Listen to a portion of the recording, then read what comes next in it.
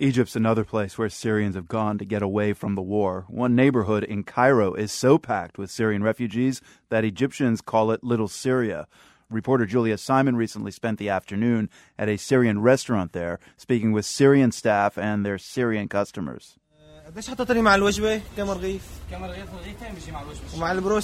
When you walk into the El Shami restaurant, the first people you encounter are the 24-year-olds. There's Sameh, manning the cashier and arranging the deliveries, and Ahmed, sharpening his knife and cutting slabs of lamb shawarma onto sandwiches. In the back, you find the teenagers. Jihad shreds some cucumbers, and a pair of identical twins with big gray eyes packs up the food. The young employees of El Shami are all Syrians who landed in Egypt in the past year. Ahmed explains many of them work together at the same restaurant in Damascus. It's not open anymore, Ahmed says. It closed. We needed work, we needed money, so we came here to Egypt. Sameh's uncle opened this restaurant 7 months ago. Most of the customers are also Syrian refugees. It's about 3 and the late lunch crowd is coming in. A short red-headed Syrian guy orders a chicken shawarma.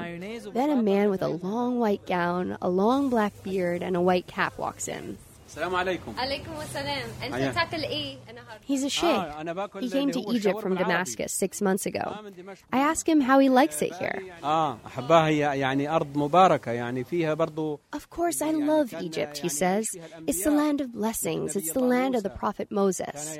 Then he proceeds to give me the Quranic history of Egypt and Syria. When the sheikh leaves, Ahmed and Sameh begin to tease me for letting the sheikh go on so long about Islamic history. Seriously, though, Sameh says, some people talk like that guy, as if everything's perfect here, as if Egypt is so great. It's just not. Ahmed points at a middle-aged man who just walked in. He's from the city of Daraya, outside Damascus, Ahmed says. The man is tall, handsome, with green eyes. He moves gracefully yet slowly. He seems distracted. I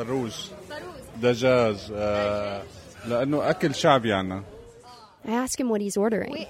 Chicken and rice, he says, the food of the people. The tall man won't give me his name, but says I can refer to him as Tamim. He's a civil engineer. He came to Cairo 7 months ago with his wife and 3 daughters. When he arrived in Egypt, he didn't know anyone here. I've seen a lot, he says. I was in the first massacre in Daraya in August, after Ramadan. Hundreds were killed in Daraya. In one day, I've seen so much death. Children, babies, women, old men, all of them dead. I